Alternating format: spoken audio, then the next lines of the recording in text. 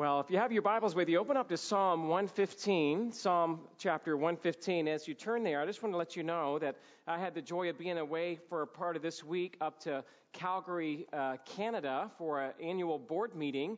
We support Shannon and Danielle Hurley, as you guys know, in Cuba Matwe, Africa.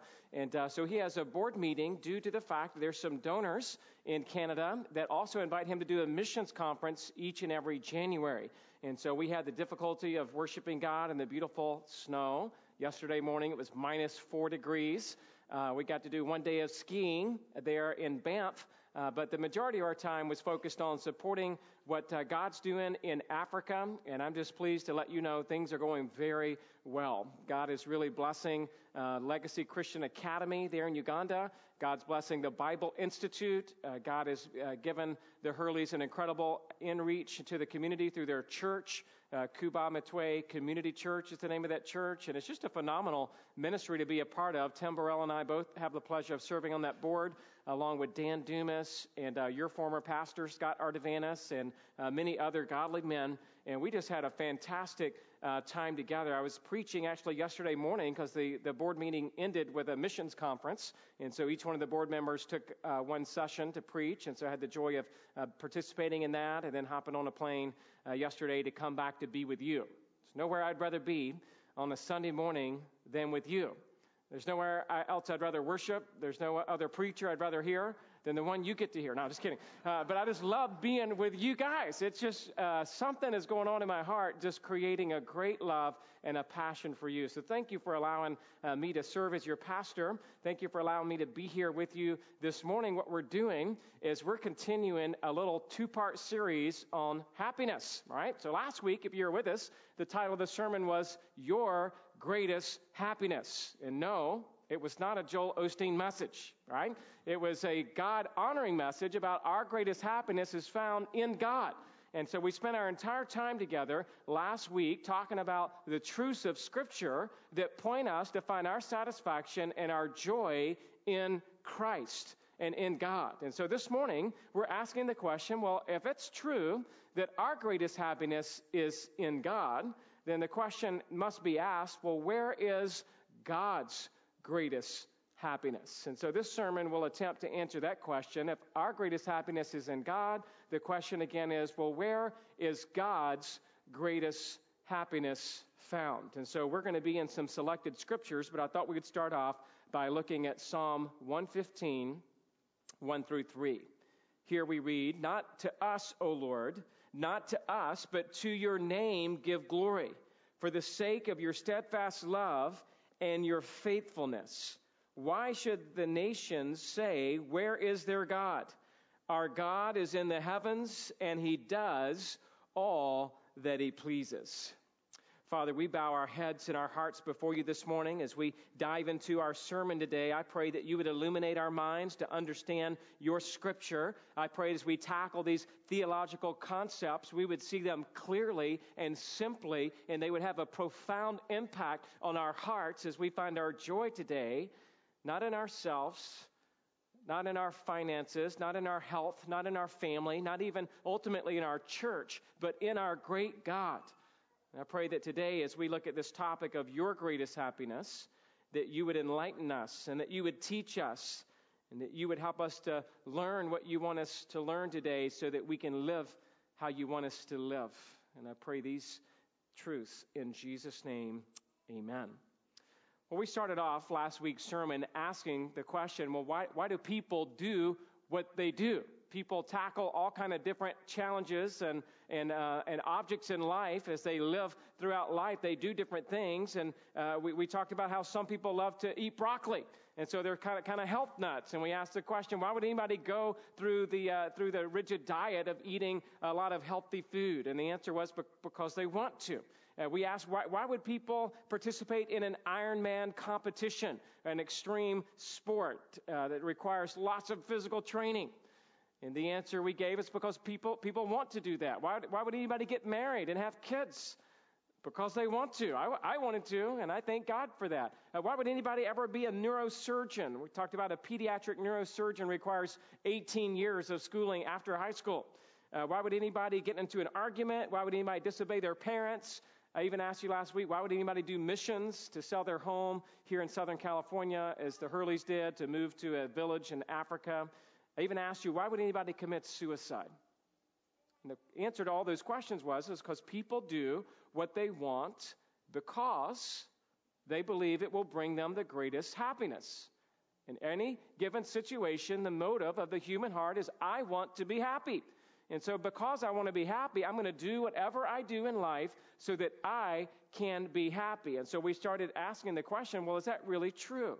Is that true? And I gave you a quote last week from the theologian Blaise Pascal. Again, all of this material was brought to my attention through John Piper and his book, Desiring God, which I leaned heavily upon for both of these sermons. But there's also other sources we could go to, including Augustine, including Jonathan Edwards, C.S. Lewis. How about the Bible? That's where it really comes from, right? But we looked at this quote by Blaise Pascal last week that says this, quote, all men seek happiness. This is without exception. Whatever different means they employ, they all tend to this end. The cause of some going to war and of others avoiding it is the same desire in both, attended with different views. They will never take the least step but to this object. This is the motive of every action of every man, even of those who hang themselves. And so we talked about even those who commit suicide and hang themselves are still trying to attain to what they think would make them happy. And we tried to last week examine that and say, well, is that a good thing? Is it a good thing for people to want to be happy? And I actually affirmed that I believe it is a good thing. I believe that God created us as human beings to be happy.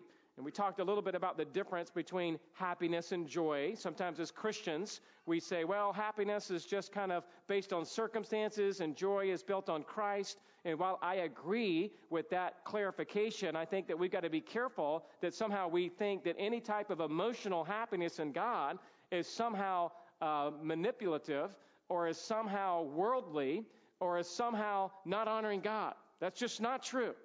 And so we tried to establish all of this last week by looking at a theological position which has been labeled as Christian hedonism. Remember that? We talked a little bit about hedonism as the idea of the doctrine that pleasure or happiness is the chief goal of life.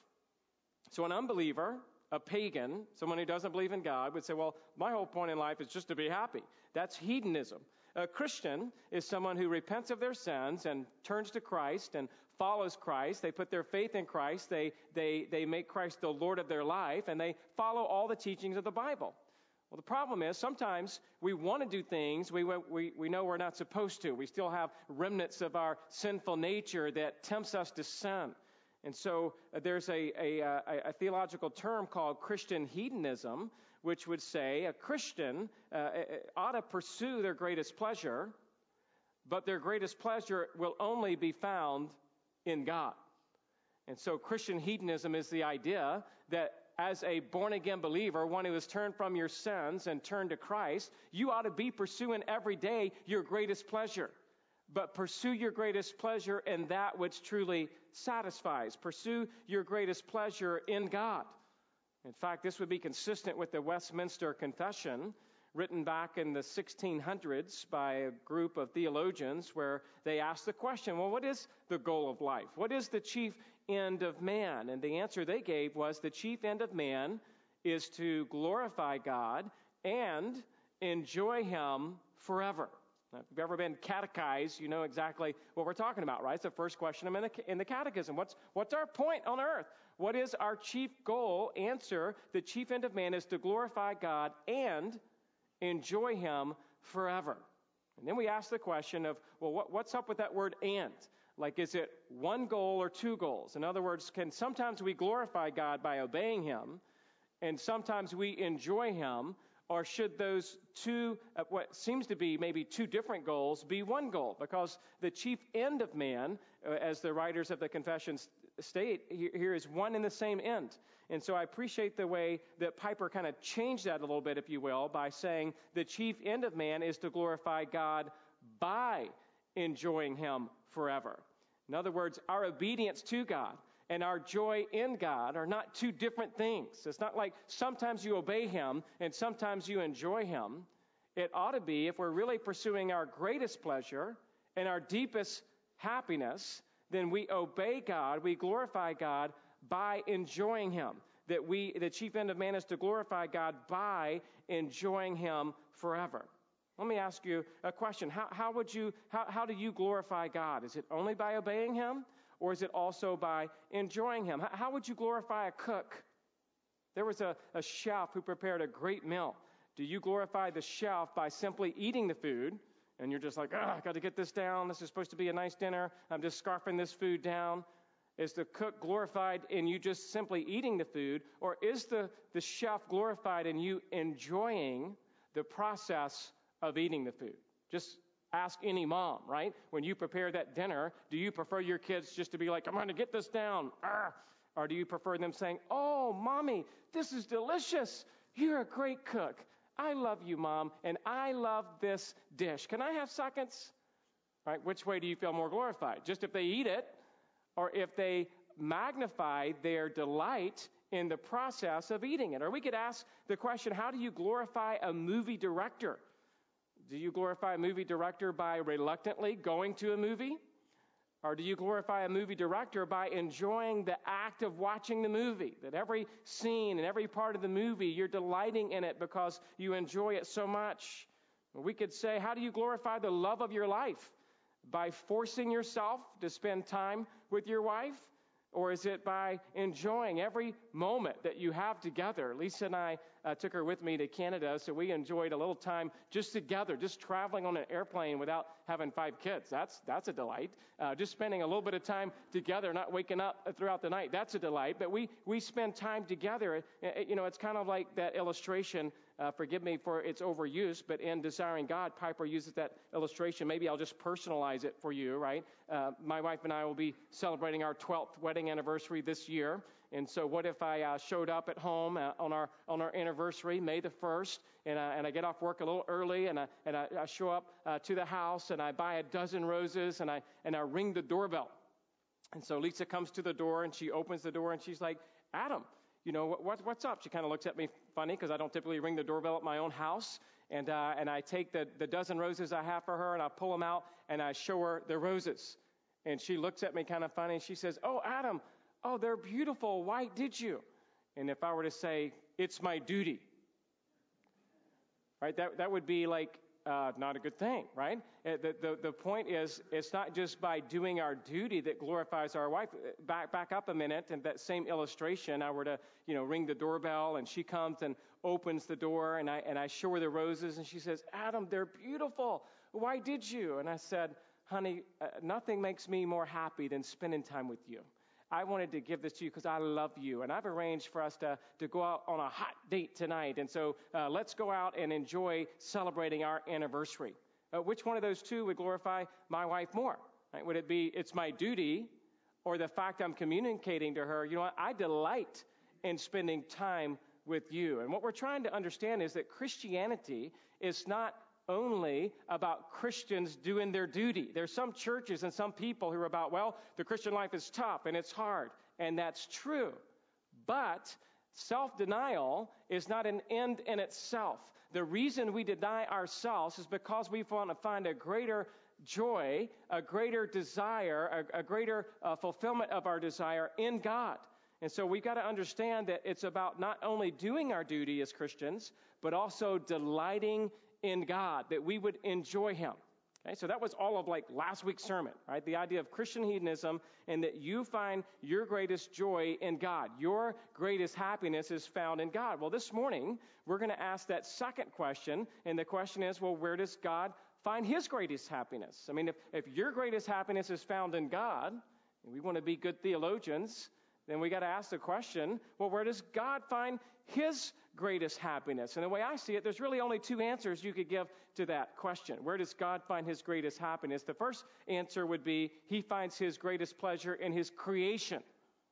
That somehow in the things that he's created, the beautiful earth and the mountains and the ocean, that he finds his greatest joy in enjoying his own creation. And that's how a lot of people would answer that question. that God's a God of nature, that God created us. We're part of his creation, so God finds his greatest happiness in us. That would be a man-centered view of where God finds his happiness, that there's nothing God would rather do than to spend time with you. And there's some truth to that, but we're asking the ultimate question. Does God find his ultimate joy and happiness in creation? That's one way to answer it. The second way to answer it is this: or does God find his greatest happiness in himself? He finds his greatest happiness in the glory of his own name, the supremacy of his own character. Does he find his greatest joy in us or in him? And so today, what I want to do is demonstrate to you, I believe the answer to that question is the latter, that God finds his greatest happiness in God, not in what he has created. So that's what this sermon is all about. In fact, to say it another way, look at this next slide on your PowerPoint. Say it another way, the chief end of God is to glorify God by enjoying himself forever. We talked about the chief end of man, so we're asking in this sermon, well, what's the chief end of God? And I'm saying to you, I believe that the scriptures teach, which is what we'll be getting into, is that the chief end of God is to glorify God by enjoying himself forever. Now, if you've never heard this material, you've never maybe read Piper's Desiring God, maybe you've never read the Weight of Glory sermons by C.S. Lewis, maybe you've never read The Pleasures of God by Jonathan Edwards, this may be a brand new concept for you. And I want to make sure that you understand that the reason this may sound a little bit strange to you is because it takes you and I totally out of the equation. We kind of live in a man-centered evangelical world that's all about, oh, God delights in you, and he loves you, and he made you special. And I would agree to some extent that those statements are true. But it's not, you are not his ultimate joy, and I'm going to tell you why. And so sometimes hearing this type of God-focused cause and delight, that God glorifies himself by enjoying his own name forever, it may hurt your pride a little bit. It may cause you to think that God is being a little bit egotistical. I mean, how can God think he's the most important thing in the universe? Well, the answer is because he is the most supreme being in the universe. And so for you and I to think somehow, well, I think I'm all that in a bag of chips, we would say, hey, dude, you're not humble. You're prideful. But for God to say, look, I am supreme, and I demand worship and praise, is not being egotistical. It's being faithful to his own name. And to say that God's chief goal isn't focused on his creation, but on himself, sounds a little bit like, can that really be correct? And it would be, if God were not perfect, or if he were not worthy of our attention, if he were not worthy of our worship, then it would be wrong to think of it that way. But the truth is, he is. He does not fall short of measuring up to infinite holiness. And he has a majestic presence and a divine nature. And so we've got to understand this morning that the bedrock of your greatest happiness is not God's allegiance to us, but God's allegiance to himself. If God was not infinitely devoted to the preservation, display, and enjoyment of his own glory, then we could have no hope of finding happiness in him. But if he does, in fact, employ all of his sovereign power and infinite wisdom to maximize the enjoyment of his own glory, then we do have a foundation on which to stand and to rejoice. And so I know, again, this may be perplexing. That's why we're going to have a whole sermon just on this. And let me try to boil it down for you this way. I'm going to give you 4 headings to explain God's greatest happiness. Again, this is taken from chapter 1 of the book Desiring God. The end of it kind of summarizes the whole chapter. I recommend you that book heartily. But here's the first heading I want to give to you this morning. It's this. Number 1, the happiness of God in God is the foundation of our happiness in God. That just kind of summarizes all that I've been saying so far, right? The happiness of God in God is the foundation of our happiness in God. Let's talk about that. And here's your first blank. If you are taking notes in your outline today, it's this. God is happy because he is sovereign.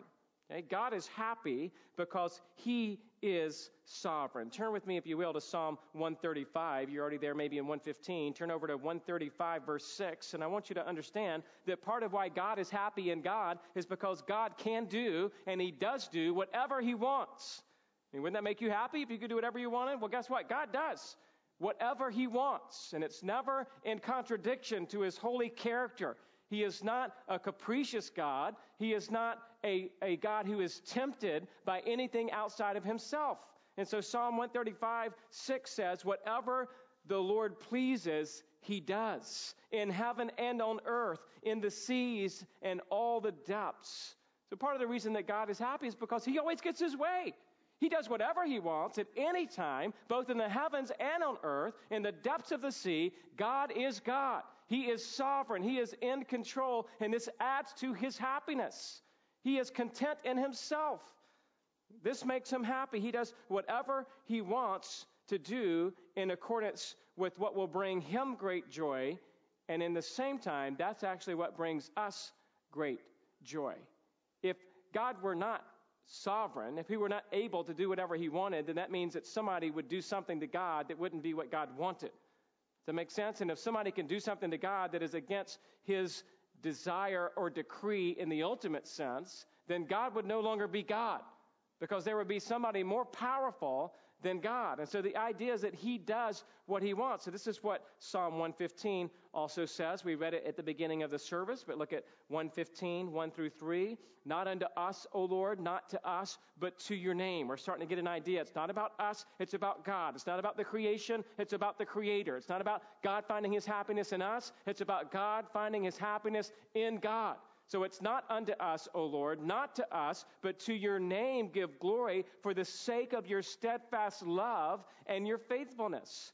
Why should the nations say, where is their God? Our God is in the heavens, and he does all that he pleases. Okay? God is God.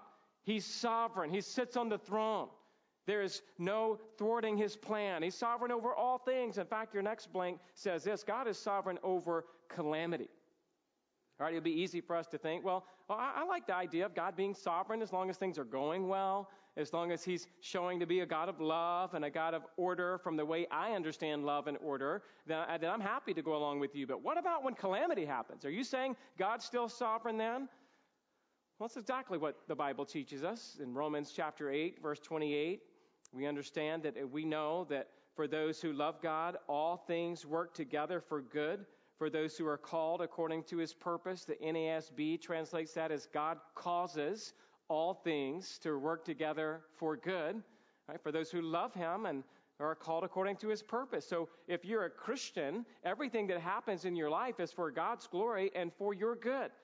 If there's an earthquake, if there's a tornado, if there's a hurricane, if there's a car wreck, if there's anything that could possibly happen in life, God is still God. And he's working in that trial, in that circumstance, in your sickness for his glory and for your good.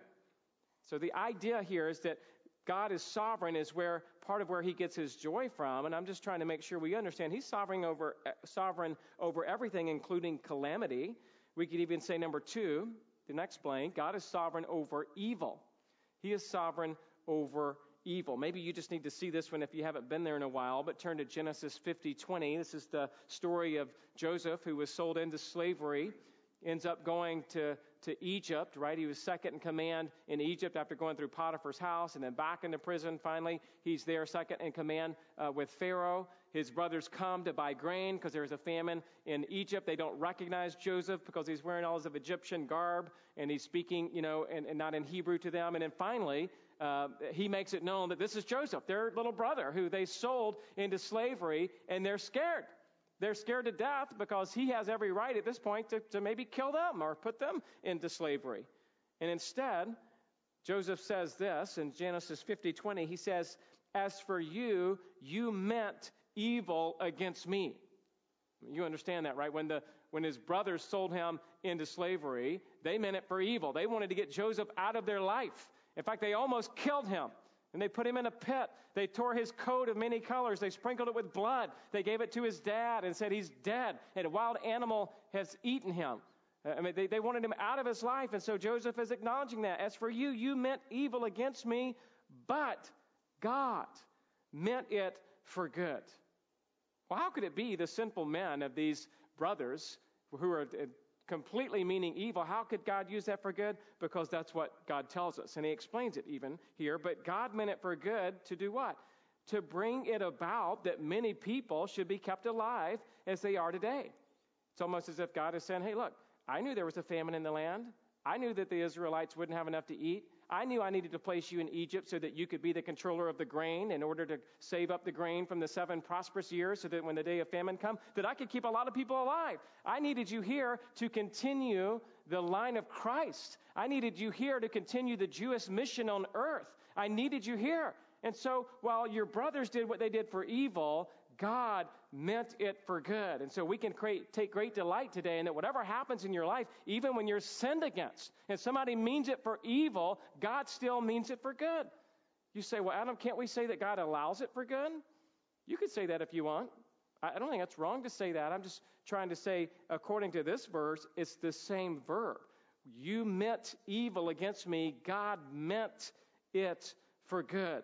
In other words, God ordains all things. He doesn't just ordain some things and not ordain other things as if they happen by chance.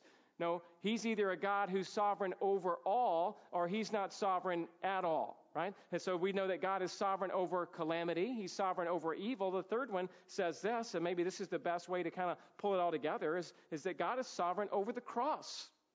We want to talk about evil and calamity. What's the worst thing that's ever happened? In one sense, you would have to say the cross.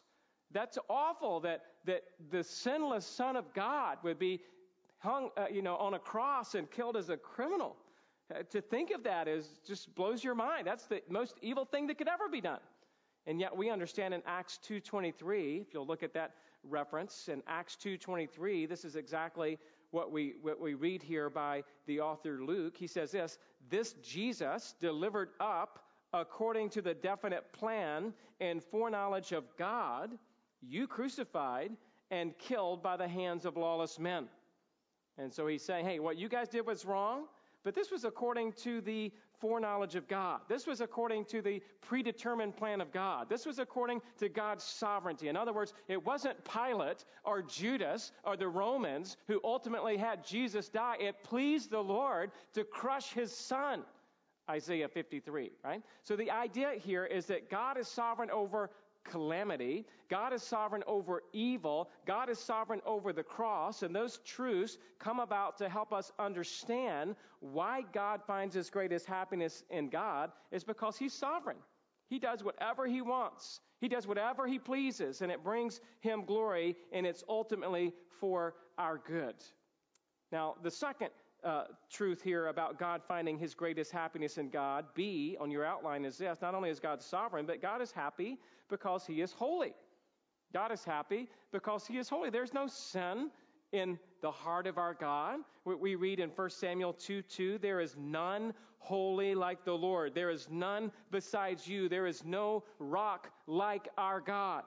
And so we understand that God is the only being who has ever been without sin, right? The Father, the Son, the Holy Spirit, the Godhead, God's the only being who's ever been. There is no one holy like the Lord. Holiness, by the way, leads to your happiness. Anytime you're in sin, you are going to be confounded with the repercussions and the consequences of your sin, which will never lead to happiness. So no wonder God's ultimately happy in himself because he is the only supreme sinless being in the universe. And so God is happy because he's sovereign. God is happy because he's holy. C, in the outline, God is happy because he is glorious. God is happy because he is glorious. Psalm 104:31 says this, may the glory of the Lord endure forever. May the Lord rejoice in his works. And so there we see the glory of the Lord enduring forever. He's glorious, and that he rejoices in his works. Listen to how Piper says it again. Quote, God's own glory is uppermost in his own affections. In everything he does, his purpose is to preserve and display that glory.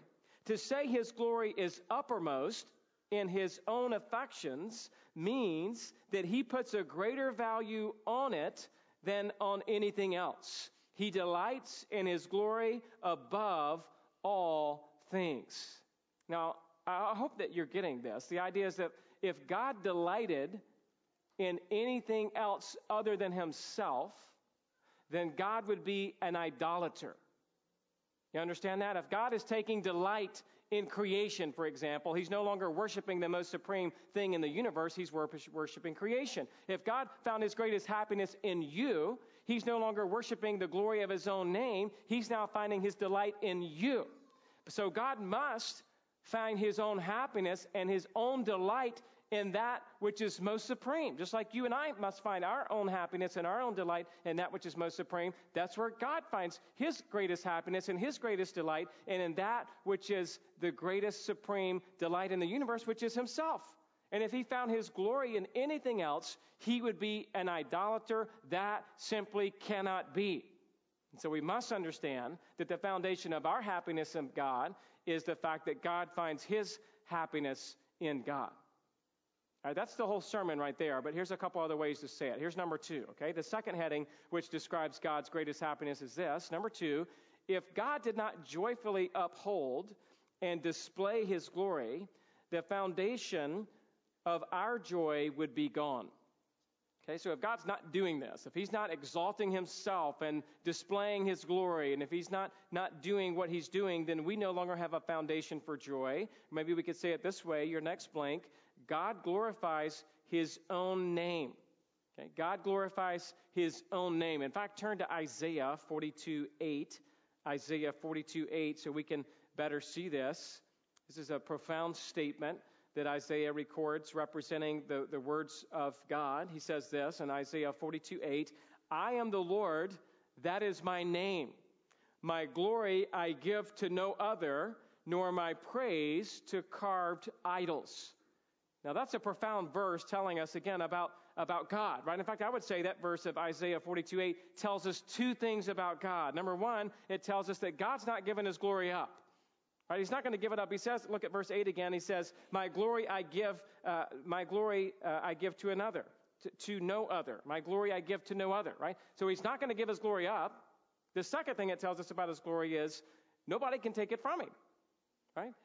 I mean, he's not going to give his glory up. Certainly nobody can take God's glory from him. And so we've got to understand that God glorifies his own name as that which is most supreme in the universe. He will not give his praise to graven idols. He will not praise you or me or any part of creation over and above himself. What will he praise? What will he rejoice in? What will he glory in? He will glory in himself. Or to say it another way, look at B. God acts for his own sake. He acts for his own sake. Look at Isaiah 48. Maybe you're there in 42. Turn over to 48, verse 11, where God says this, for my own sake, I do it. For how should my name be profaned? My glory I will not give to another. So remember, God doesn't give his glory to another, and nobody can take it from him. So it's for his own sake that he does what he does. He doesn't ultimately do what he does for your sake. It's not what the scripture is emphasizing here. That's why it's repeated twice, right? For my own sake I do it. For how should my name be profaned? My glory I will not give to another. He will not profane his name by worshiping something else less valuable than himself. Or to say it this way, quote, God is the one being in all the universe for whom seeking his own praise is the ultimately loving act. For him, self-exaltation is the highest virtue. When he does all things for the praise of his glory, he preserves for us and offers to us the only thing in all the world which can satisfy our longings. God is for us, and the foundation of his love, of this love, is that God has been, is now, and always will be for himself.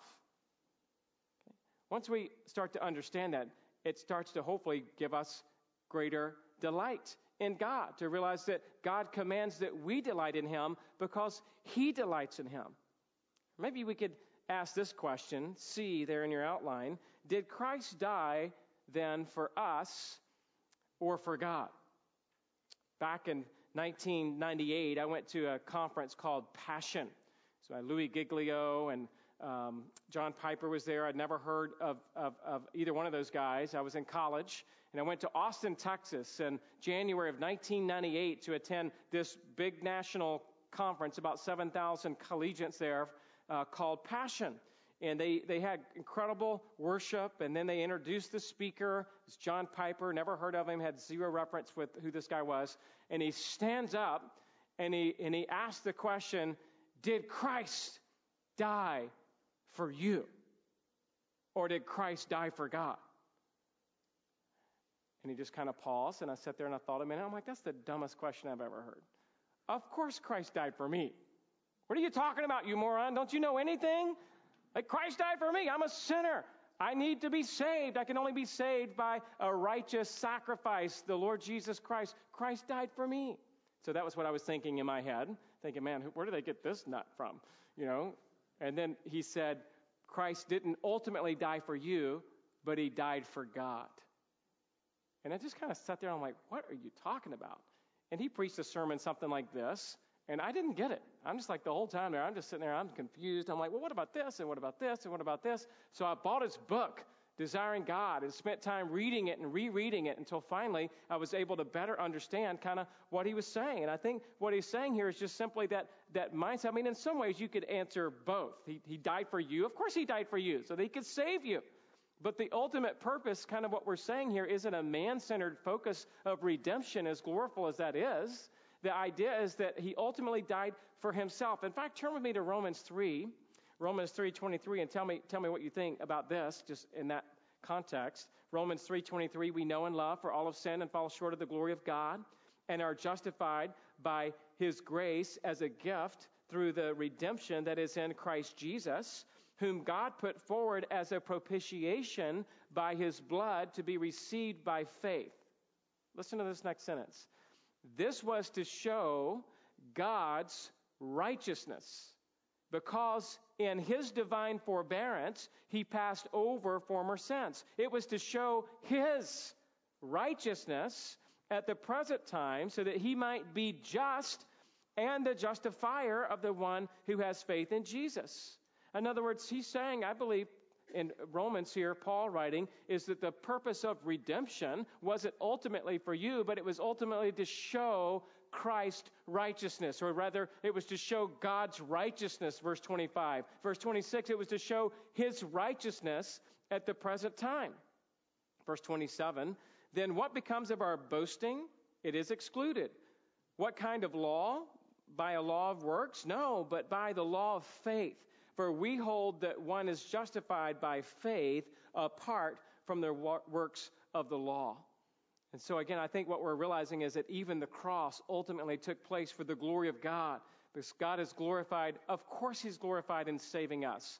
But we have to understand that ultimately it's not about salvation as much as it's about the glory of God. Because God will choose to save some, but not others. And so we can't put the ultimate importance of the universe on the salvation of individuals even as we can on the glory of God. Now again, we might have to wrestle through that a little bit, because I would say, in a sense, God is glorified through saving us. But I think the point we're trying to make is the quote there at the bottom of your outline, where Piper writes this, quote, our Christian mindset is so skewed by natural and secular man-centeredness that we can barely comprehend the love, or we can barely comprehend or love the God-centeredness of the cross of Christ. Exactly what we're talking about. The cross of Christ has a God-centered goal, not just a man-centered one. All right, let me move on. The third heading about God's happiness being found in God is this. Number 3, God's pursuit of praise from us and our pursuit of pleasure in him are in perfect harmony. Okay, this is what I'm trying to explain with this point, is the fact that God pursues our praise, and we should be pursuing our pleasure in praising him if we want to be truly happy. In other words, God's desire is to be praised, and our desire to praise him should never be in conflict against each other, but in concert with each other. Jonathan Edwards says it like this, your next blank. God is glorified within himself two ways. God is glorified within himself two ways. And then the next click says this. The first way is by appearing to himself in his own perfect idea of himself, or in his Son, who is the brightness of his glory. Okay, so God glorified, he's glorified within himself in two ways. The first way is by appearing to himself as being who he really is. The second way, number two, next click, is by enjoying and delighting in himself or in his Holy Spirit. Okay, that's Jonathan Edwards' way of saying God finds his greatest happiness in himself, by appearing to himself and by delighting in himself. Okay, and then Edwards says this, and you'll just have to kind of jot these down, and I understand you'll probably study it a little bit more later. But B, the next click says this: God glorifies himself toward the creatures in two ways. So the first one was God glorifies himself within himself in two ways. Now Jonathan Edwards says God glorifies himself toward the creatures in two ways. The first way is by appearing to their understanding. By appearing to their understanding. In other words, God glorifies himself toward his creatures by opening their eyes to who he is, by quickening their understanding so they could really know God through Christ. So God glorifies himself toward the creatures by appearing to their understanding. Number two, the second way God glorifies himself toward the creatures is this one, number two, in communication of himself to their hearts and in their rejoicing and delighting in and enjoying the manifestations of which he makes of himself. Again, you're going to take a little time maybe to study it. This is what I want you to see. The way that God is glorified within himself, that's A, and the way that God is glorified within his creatures, that's B, is one and the same way. He's glorified within himself by appearing to himself and delighting in himself. He's glorified within his creatures by appearing to their understanding and having them delight in and enjoy the manifestations of which he makes of himself. In other words, as Christians, we should love the fact that God glorifies his own name above everything else in the universe. As we really understand the truths of what Scripture is teaching, we shouldn't be like, oh, I wish God delighted in me more than he did his own name. I mean, if that's what you're thinking, then you're totally man-centered, right? It ought to bring us joy that, wow, God glorifies his own name as the highest thing in the universe, and that makes me happy because he is most supreme, and he glorifies himself, and as he exalts his own name, then it just kind of blows my mind, and it gets me out of this earthly focused type life, and it helps me to think through Psalms like Psalm 103, where we understand that those who see this and delight in it, God is more glorified than when those who only see it. Psalm 103, verse 1 says, Blessed be the Lord, O my soul, and all that is within me. Bless his holy name. Bless the Lord, O my soul, and forget not all of his benefits, who forgives all your iniquity, who heals all your diseases, who redeems your life from the pit, who crowns you with steadfast love and mercy, who satisfies you with good, so that your youth is renewed like the eagles. That would be one example of where God is telling us to bless him. He's telling us to delight in himself because he delights in himself. It's like what Psalm 32:11 says. Be glad in the Lord and rejoice, O righteous, and shout for joy, all you who are upright in heart. So God glorifies himself by exalting himself. And as you see him exalting himself, it makes you want to glorify him and to be glad in him. In other words, God is saying, bless me, love me, praise me, worship me. And in doing so, God gets the glory and you get the joy. The more you exalt God as God exalts God, the more joyful you will be because your joy in God is based on the foundation of God's joy in God. So just to wrap this whole thing up, all right, I know that point 3 is a little heady, so you might need to spend a little time there, but this wraps it up for us. Number 4, we've already said this, but I just wanted to end with this simple statement. For God is most glorified in us when we are most satisfied in him. This is what we said last week. I'm just saying it again this week, and I want to make sure you're getting it. Again, A, glorifying God is enjoying Him and obeying Him. That's what we're saying by the chief end of man is to glorify God by enjoying Him forever. We're saying that you've got to do both of those things, right? Glorifying God, it's enjoying Him and it's obeying Him. And we looked again last week at Psalm 37:4. Delight yourself in the Lord, and He will give you the desires of your heart. And if you take all of this into consideration, I would say, well, what is the desire of your heart? We typically, again, look at Psalm 37:4 and be like, well, I want to do this, I want to do this, I want to do this. So as long as I just kind of delight in God, then I can do all the things I want. Well, that's wrong. That's a man-centered usage of the verse. The verse should be thought of as like, well, my greatest desire is to be happy in God. Nothing greater on the planet. And so as I delight myself in the Lord, then I will find my desires being fulfilled because I'm delighting in Him. And so the greatest desire of my heart is God. Jonathan Edwards explains it this way, quote, the end of creation is that the creation might glorify God. Now, what is glorifying God but a rejoicing at that glory that He has displayed? The happiness of the creature consists in rejoicing in God, by which also God is magnified and exalted. And so we've got to understand that we're finding, again, our joy in obeying Him. And it shouldn't be seen as burdensome. We talked about how the love of God is keeping His commandments, and we shouldn't see that as a burden. If we're understanding it rightly, we should see that as a delight. B, God wants you to obey His commands because they bring Him glory and you joy. So just one more reminder out of John 15 that we looked at last week, 9 through 11, where Jesus says, as the Father has loved me, so have I loved you. Abide in my love. If you keep my commandments, you will abide in my love, just as I have kept my Father's commandments and abide in His love. The problem is, a lot of Christians will take verses 9 and 10, and they'll say, see there? Being a Christian is all about obeying His commandments. To which I would say a hearty amen. I would never tell someone, don't obey God's commandments.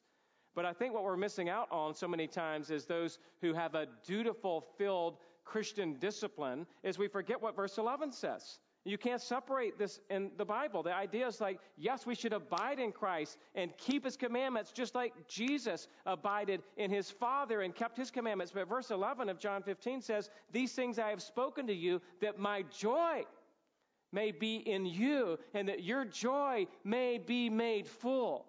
You see, your joy doesn't come from anything outside of God. It comes from God, and it comes precisely from obeying God. And as you obey God and all that He's called you to do, you will find your joy completed. And so the idea here again is that God is most glorified in us when we are most satisfied in Him in every moment of every day. If your marriage isn't what you want it to be, find your satisfaction in God.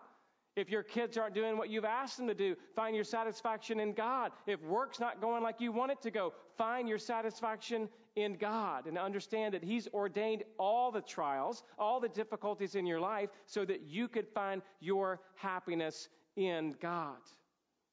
Maybe a way to take this home and just to think about it a little bit more would be these take-home points here at the end. The first one says this: have you been living your life thinking that God is made more happy in your obedience or in His existence? You understand that? Are you gotten caught into the lie that somehow that your greatest goal on earth or that God's greatest happiness on earth is simply in your obedience? Or is God more exalted and satisfied in His existence? Because here's the deal. If God found His joy in our obedience, then we wouldn't have a happy God. Because we don't obey all the time. So thank God that He is who He is, not based on our obedience, but He is who He is based on His own existence. And as we think about that, it helps us to want to obey Him with even a deeper and a greater passion because we just love the fact that He exists glorifying Himself whether we're obedient or not. Or two, think about it this way: does realizing God's happiness is found in God make you feel more secure or more insecure? Because the temptation is when you first kind of look at this, you might think, well, I don't know about that. I need to think about that. I mean, you mean God doesn't delight in me more than anything else in the universe? That could make you feel insecure. You're like, well, He doesn't delight in me. I thought it was all about me. I thought this is all about him saving me. Well, that's part of what it's about, but he's actually more about his own name and about his own glory and about his own namesake. And so you should find your security not in the fact that God saves you so much as in the fact of that God's happiness is found in God. That ought to make you feel very secure, because if his happiness is found in God, he will never waver. He will never falter, and he won't become an idolater. And so we can actually have great security in the fact that God delights in God. Lastly, what is the best way for you to apply the truth that your greatest happiness is found in God, as well as God's greatest happiness is found in God this year? What I'm asking you to do is, well, how can you apply all of this in your life? If it's true that your greatest happiness is found in God, and God's greatest happiness is found in God, I'm asking you to think through in your small groups and in your families, and as you discuss this little bit of a heady theological sermon, what is the implication? How will that change how you do life? And hopefully part of the answers are, well, because you're going to be doing life for the glory of God, no longer for the glory of self. You begin to have a God-centered view in all that you do instead of a man-centered view in all that you do. You begin to realize it's all about God's name, and he does what he does for his own sake. And as we delight in that, you find your joy because you realize that God's greatest happiness is not found in you, but in God. Let's pray together. Father, thank you for the opportunity to spend a little time today in an important theological truth as we've seen here in Scripture. And I pray, God, that as we leave this morning, that we would just take some time and think through, maybe reread through these verses, maybe buy the book Desiring God or other works by different theologians that help maybe spell this out with more clarity than I've been able to do this morning. God, I pray that you would help us as a church delight in God. I pray that we would find our happiness in God. I pray that we would see the security of the truth that God finds his happiness in God. And that would just cause us to sit around and to meditate on your grandeur and on your greatness and on your glory in new and in fresh ways that would help waken us up as lazy evangelicals that are sometimes just satisfied with what we already know. And I pray that we would want to explore to a greater depth and to a greater level your magnitude and your greatness as we meditate on the Scripture. So God, thank you for saving us, and thank you for opening up our hearts to the gospel. And I pray that you would continue to open our hearts to the immense truth that you are satisfied in yourself, that you find your joy and your happiness not in us, but in God. Help us to understand that. Help us to live life in light of that. Help us to leave here today meditating on your character, on your attributes, on the gospel. And I pray this in Jesus' name. Amen.